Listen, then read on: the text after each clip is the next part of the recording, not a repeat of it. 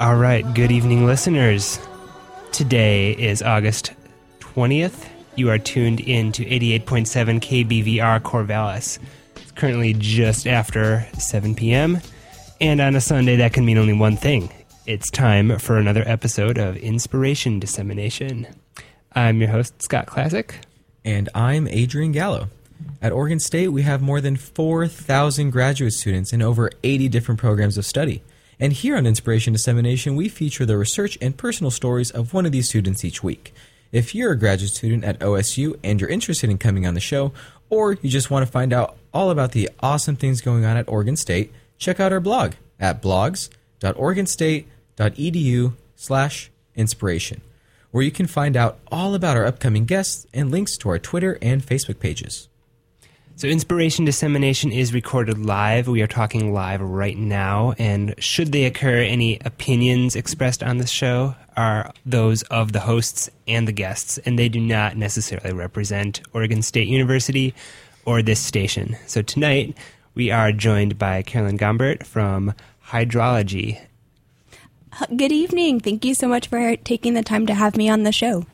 Certainly. So, Carolyn, can you tell us a little bit about what your research involves? Give us just a little overview of what you would describe your research to maybe someone you've just met, or grandma or grandpa or something. Yeah, absolutely. So I am a hydrology student, which means I am studying water, specifically water temperature, and I get the privilege of working on the Willamette River, which is essentially Oregon's watershed. Over 2/3 of the population lives in the Willamette Basin, and I'm trying to figure out where the cold water is along the river and then how it's created.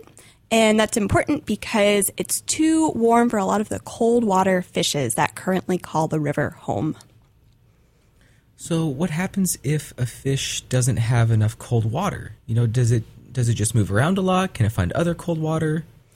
Absolutely. That's a great question. So if you think not about fish, but about humans, during the summer, whenever there's a heat wave, your energy levels are lower, you're seeking out the cool places, and in Corvallis, that might be the library, that might be a coffee shop, and fish are no different. So it's metabolically expensive for them to thermoregulate. Those are a lot of really big words, but basically that means that when fish are in warmer water, they have to put a lot more energy into keeping their body doing the work that it needs to do so that they can stay healthy. And so it's best if they can find cooler places. A lot of times, because our air temperature is so warm in the summer these days, the main stem of the Willamette tends to be too warm for the fish. And one might ask, okay, well, what is too warm? If you're a human, if you're talking triple digits, like 100 degrees Fahrenheit, that's going to be a toasty one. But for fish, it's closer to 64.5 degrees Fahrenheit, which since we're doing science, we use metric, and the magic number there is 18 degrees Celsius. So if you are a cutthroat trout or a Chinook salmon, it is best for you during the summer if the temperature is below 18 degrees Celsius. And so when the main stem gets too warm, these fish migrate to either side channels, which come off of the main stem, or an alcove, which is essentially half a side channel that's just connected downstream, and they're able to find a thermal refuge.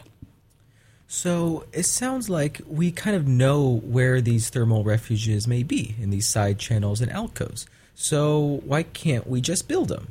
That's an excellent question. So the tricky thing is, depending on what the history of the feature tends to be, so when it was created, it tends to either be the same temperature as the main stem.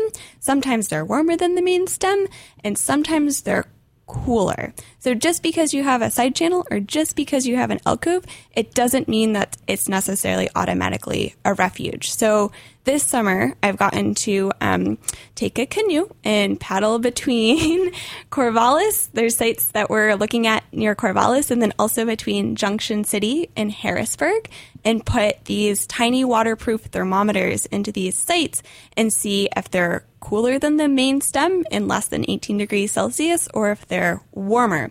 And so if you're trying to create one of these features, if you just pick a random chunk of floodplain and dig out in Elk Cove, which actually has been done in 2 different places along the Willamette, one of which is just across the river in Corvallis. It was dug out in the late 90s, and it's still in Elk Cove, which is pretty amazing because you have a lot of water flowing through the river, and during the winter, a lot of sediment is moved and deposited. So it's a testament to the engineers that designed it that it hasn't filled in. But when we put thermometers in, it tends to be greater than 18 degrees C, so you don't see a lot of fish when you're at that site. And even though we had all the tools and we put a site off of the main channel, it doesn't seem to be working because we're not exactly sure why yet, but we're thinking it has to do with how the water is flowing beneath the subsurface. So there's this term called hyporheic flow, which means river water goes beneath the river, and instead of flowing across the surface, it flows through the gravel in the bed.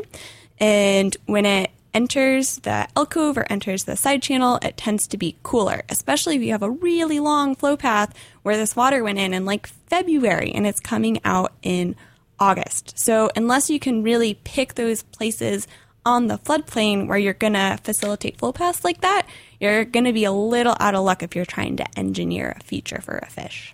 So it sounds like rivers are a bit more complicated than one might imagine initially when we just think it's just some water flowing down in a particular path, right? There's all these changes involving erosion, sediment being deposited elsewhere, and just because you dig a trench, it doesn't necessarily mean that it's going to be any cooler or warmer.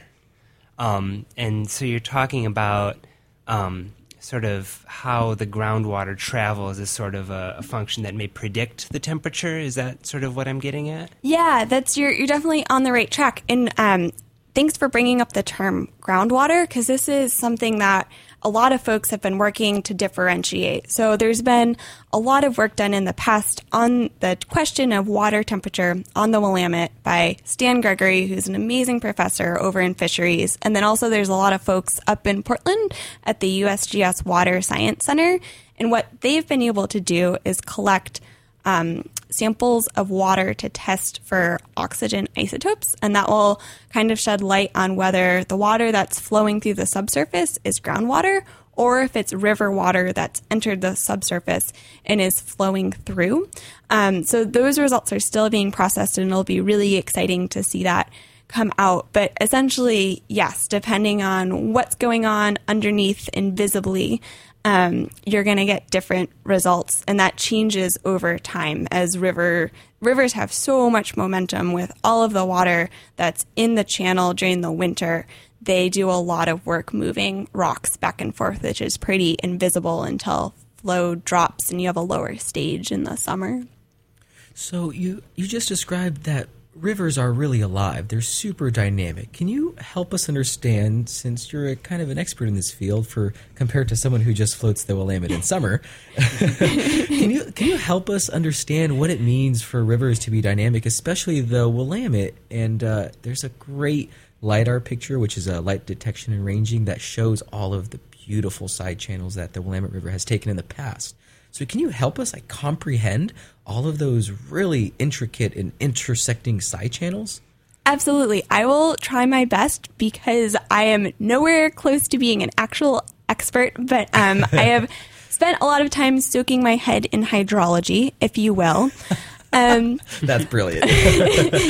No pun intended. But a river like the Willamette, when you have higher flows, it's entraining the sediment that's in its bed. And what do you mean by entraining? Oh, yes, that is a good question. So entraining or picking up. So you have a lot of movement, and it's able to get these cobbles, these sometimes boulders, if you have a lot of water, to come off of the bed and moves them downstream. And so then when flow drops and you don't have as much water, it deposits the sediment that it's picked up. And that's where you have gravel bars that are being built. You also have sometimes in an extreme case, and I think there's a photo of this that you guys were really wonderful and included on the blog, you might get an avulsion, which is an event that happens during high flow where the river actually moves from one side to the other. So you might have a main channel that's flowing along the left bank, and then you get a really large flood, and all of a sudden it's flowing through the right bank. It's going to cut the path of least resistance, whatever that is at the point in time. But for the Willamette, it's particularly interesting because back in the late 1800s, when a lot of Euro-American settlers arrived, the river was managed very differently than it had been by the native people that called Oregon home. And so in the past 50 years, there have been a lot of dams built on tributaries and then also revetments installed on the bank so that the river is locked in place and it can't move. And revetments are like a retaining wall type of structure to keep the river in that channel? Yeah, absolutely. So the way revetments usually work today, it's just large boulders that engineers have done force balance calculations to ensure that no matter how much water comes through, those boulders are going to stay in place. And so if you're a farmer that has a field on the floodplain right adjacent to the river, you're really thankful that those are there because your land's going to be protected as opposed to eroded. Yeah.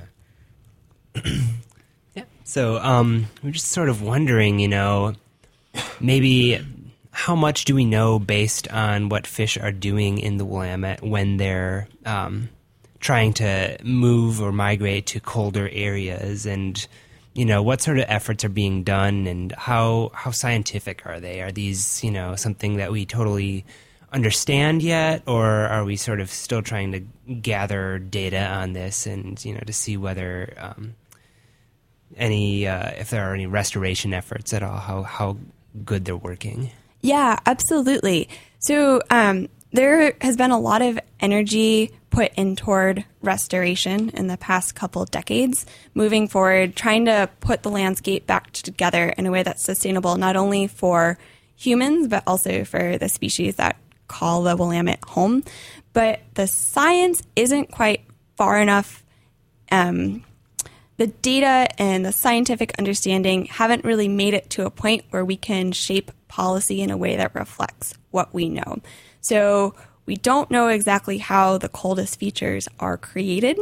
And once we're able to do that, we'll probably be able to direct restoration energy to a very pointed place where you actually have results versus my advisor likes to call it glorified gardening, where it makes you feel really good, like, oh, we're trying to help, like we were able to save the fish. Yeah, save the fish, replant the floodplain, we dug out a whole alcove. But if you haven't done the science to back up the engineering design that's happening, you're gonna come up dry or too warm in this case.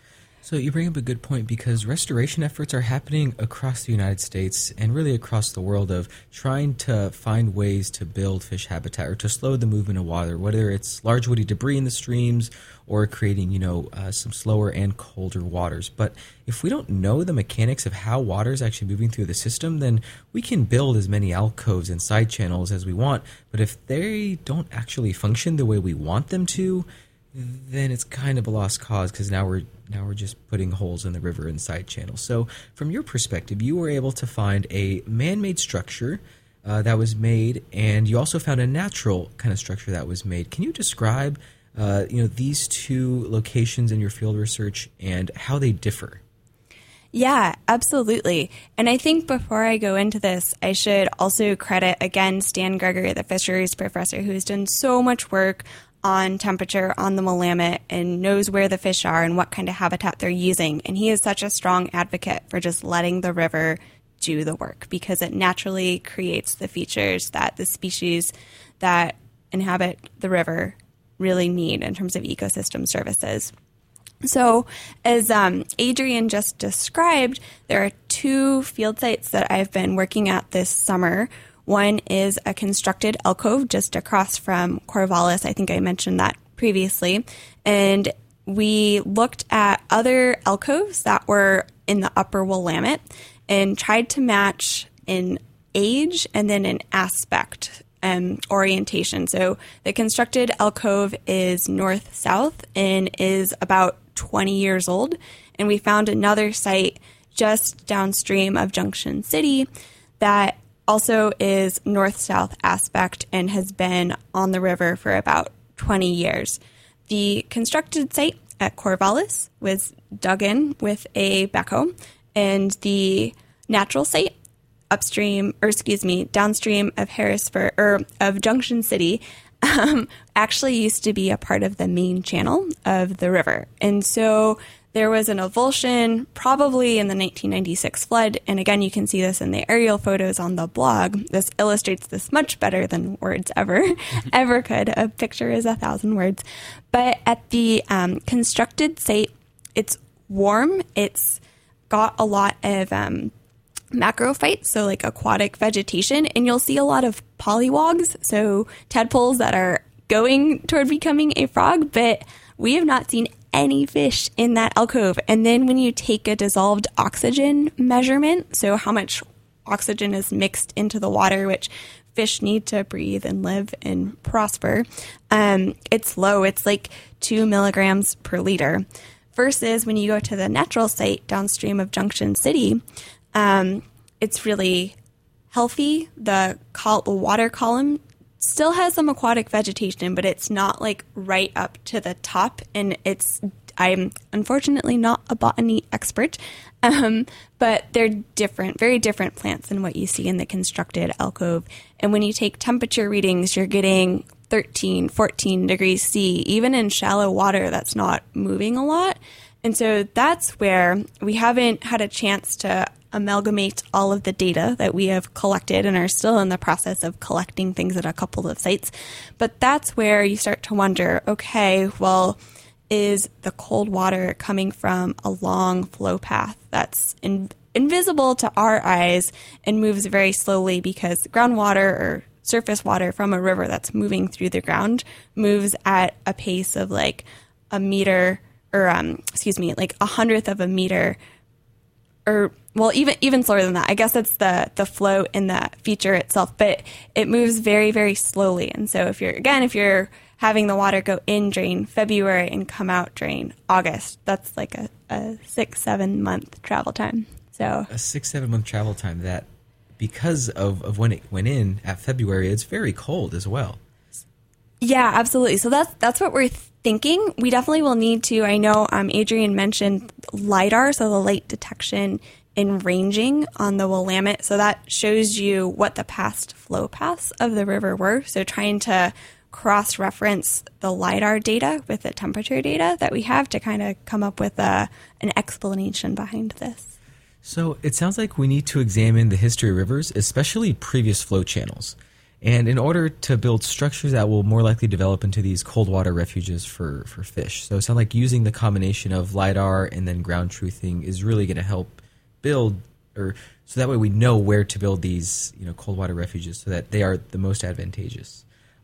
But I think it's only fitting, as your current status as like a hydrologist and how water moves, it's very tortuous that, can you describe your undergraduate career and kind of the left and right turns that you took in order to get to where you are now? Yes, my own personal avulsion. But absolutely. So when I was in undergrad, I was actually studying words. So the bachelor's that I hold is in English with a focus on creative writing.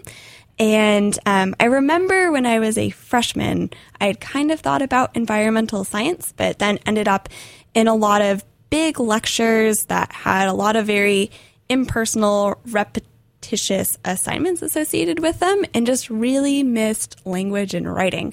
So by the time I had gotten to my second year of undergrad, I had decided that English was the thing for me. Like if you have the degree in thinking, you can somehow find a job somewhere, even if it's not a specific skill.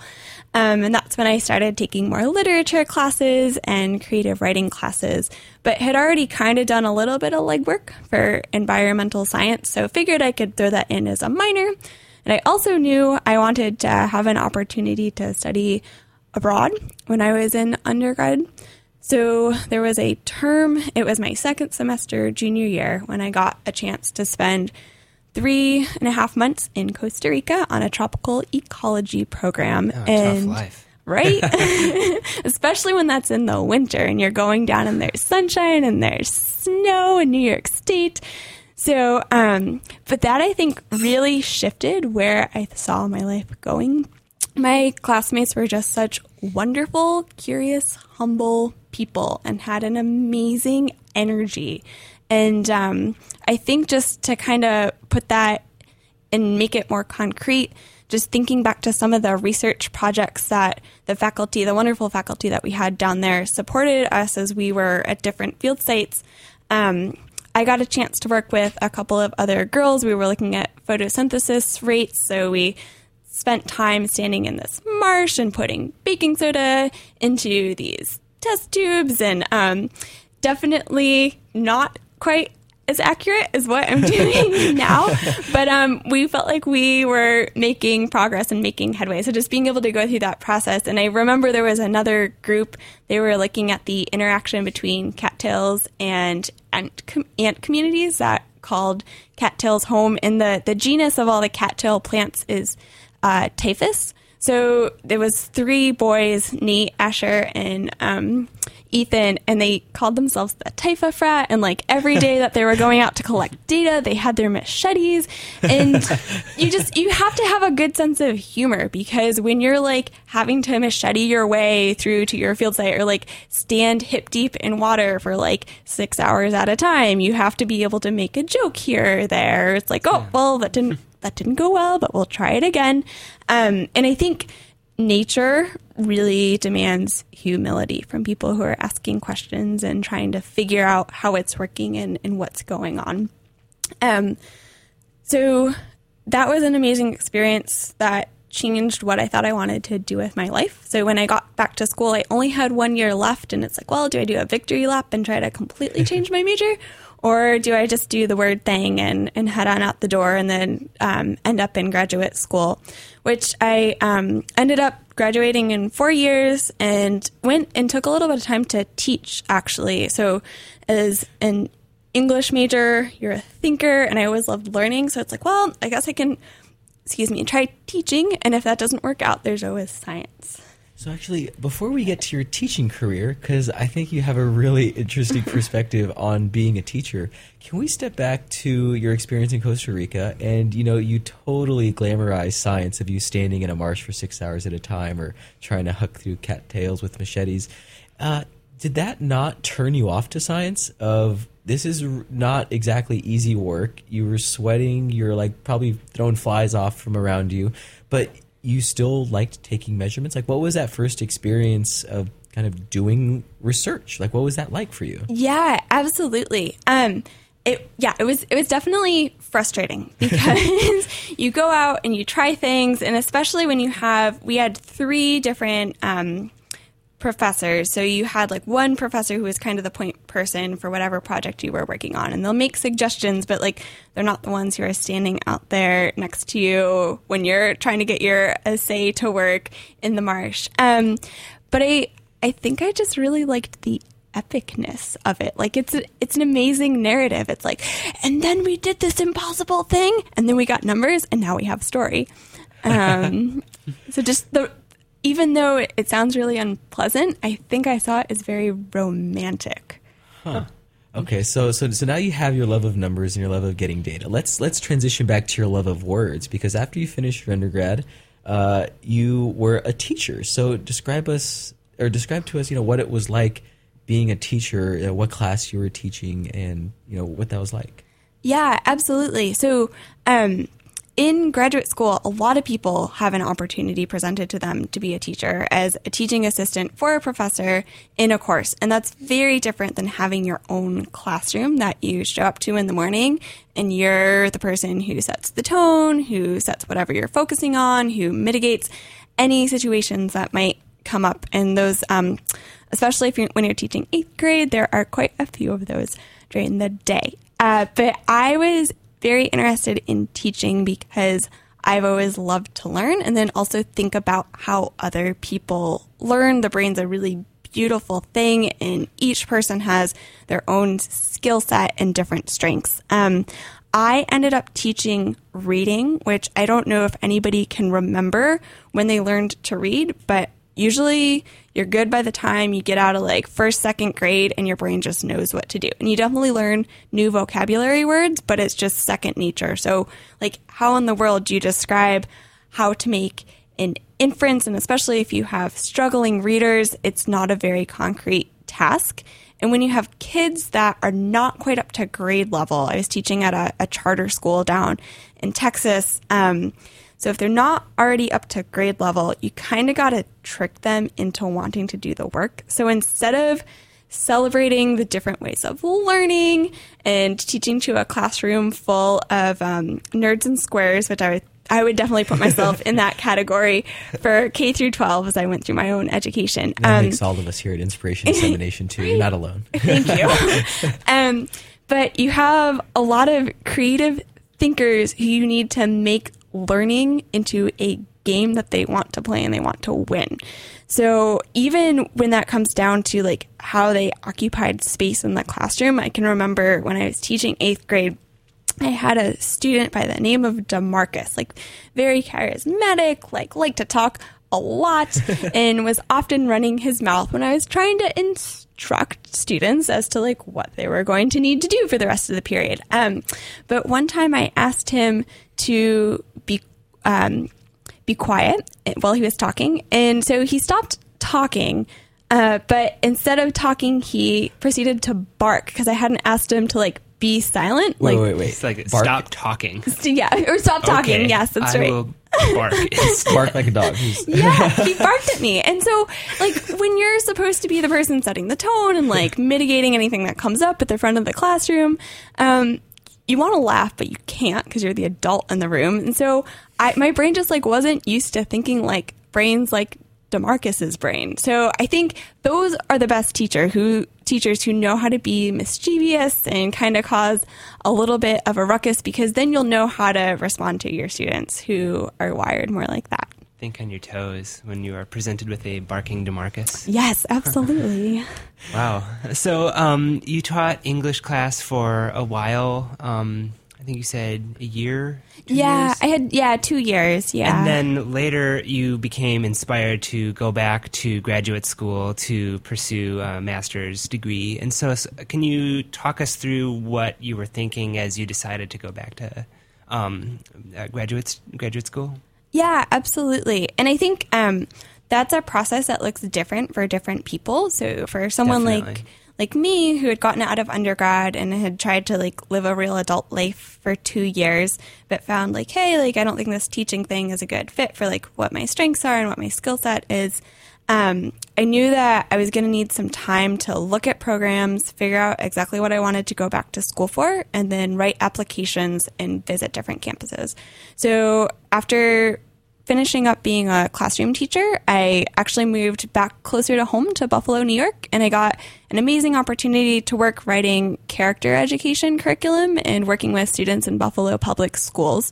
But the nice part about that and not being a classroom teacher is that you didn't bring home grading and parent phone calls to make, and the emotional baggage is really different when you just get to like push in and be the friend mentor who comes in and like never gives tests, but just like talks about like emotional health and like mindsets that students are bringing with them into the classroom. And so since work was only 8 hours a day, after I went home, I was able to like really look at different schools and think through what kind of work I wanted to do. I knew I had a really amazing professor my senior year at undergrad, Doug Gerelmack, who is a geomorphologist, which means he studies the shape of the earth, geo-earth, morph, study, and ology, or geo-earth, morph, shape, and ology study of.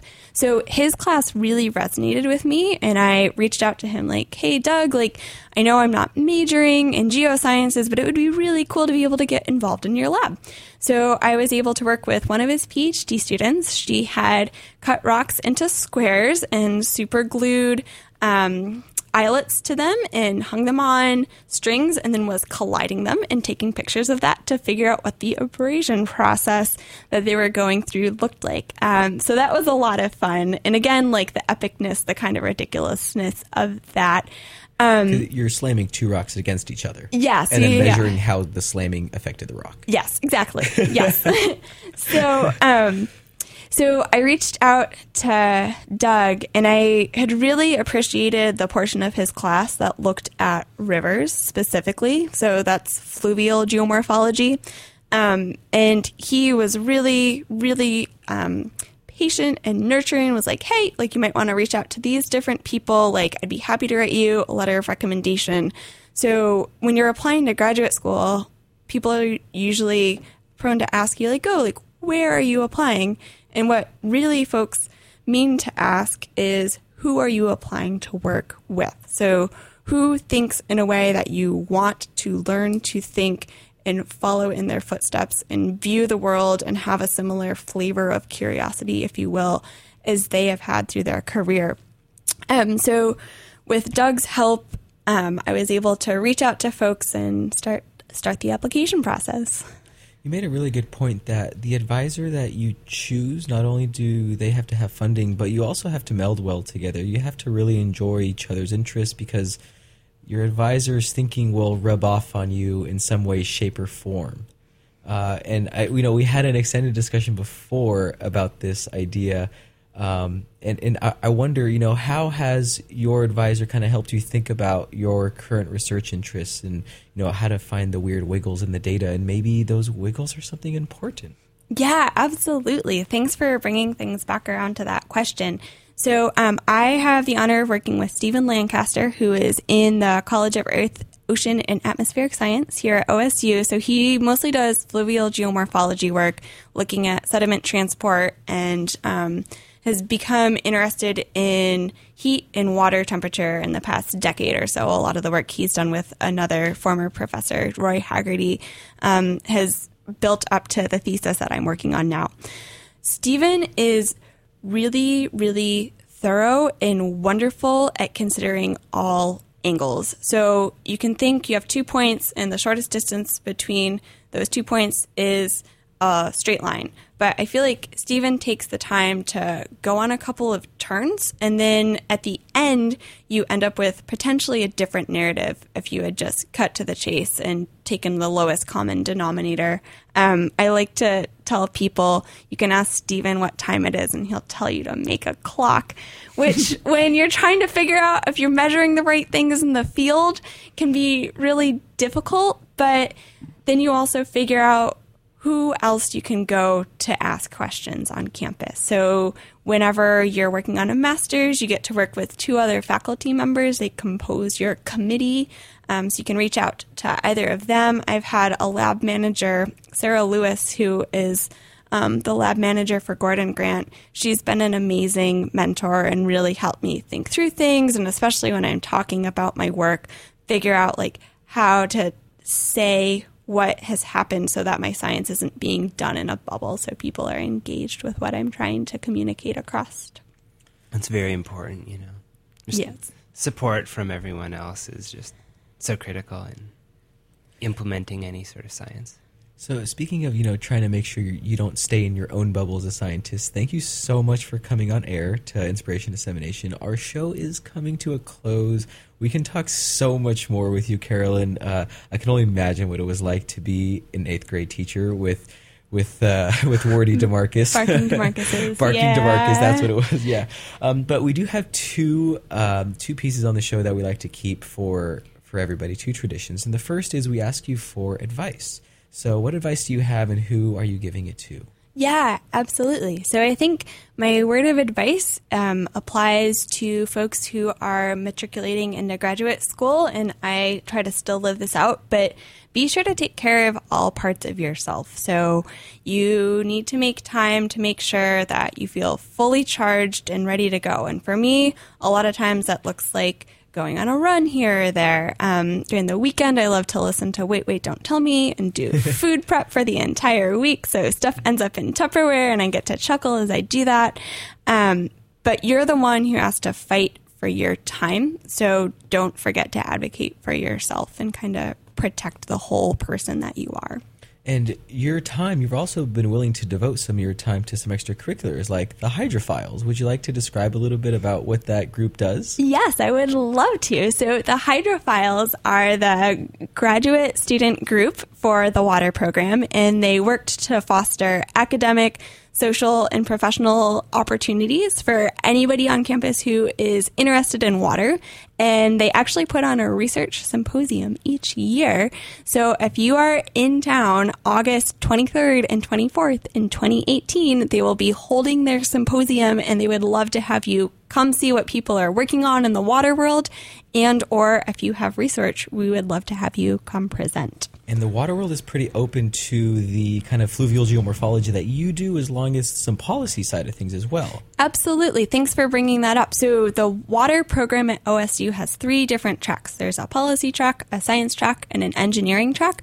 So at past symposiums, we've had people doing definitely extensive work on policy, like adaptive capacity in the Willamette Basin, which is cool to see other people who are working on a similar field site, but in from a very different angle. We've also had engineering students come talk about more design aspect things, and then definitely folks who are in labs come and present their work. So as long as you're a water enthusiast, that's really the only requirement. The hydrophile meaning water lover? Yes, exactly. What if you're a hydrophobe? Oh, dear. Actually, I forgot to ask you one thing, Carolyn. And what are your plans for after graduate school? Yeah, absolutely. So I hope to be defending spring term. And after that, I would really love to work still collecting data and processing it, but on a team that is a like-minded group of folk. So that's a very broad, amorphous thing. But if you have that opportunity that will be ready in June 2018 and you're in need of an enthusiastic scientist who is really good with words, I would love to talk to you. And who doesn't mind the occasional thinking along detours or back channels Yes. instead of necessarily in a straight line to get to the most, Yes, I'll know how to make a low-hanging clock, probably. conclusion, yeah. Yeah, Very absolutely. cool. So our other tradition that we have, if we're not missing out on anything else that we should mention, is that we have you choose a song to go out on at the end of this interview. So what song have you chosen, and why did it inspire you, or why did you choose it? Absolutely. So the song that I have chosen is Big Science, which is by Laurie Anderson, who is an artist that was played in our house growing up. My dad is a big music lover, and it's kind of a somber song, but I think its message is worth listening to, and it kind of speaks to the humility that you need to bring with you when you're asking scientific questions. There's a line in the lyrics that says, I think we should put some mountains here so the characters have something to fall off of. So just like thinking that humans can interfere and build mountains and shape narratives, really it's nature that always has the last word. So I think this song kind of captures that. Very cool. That is beautiful. So with that, we'll go straight to the song. Again, it's Laurie Anderson with a song called Big Science. And Carolyn, thank you so much for your time and coming on the show. Thank you so much for having me.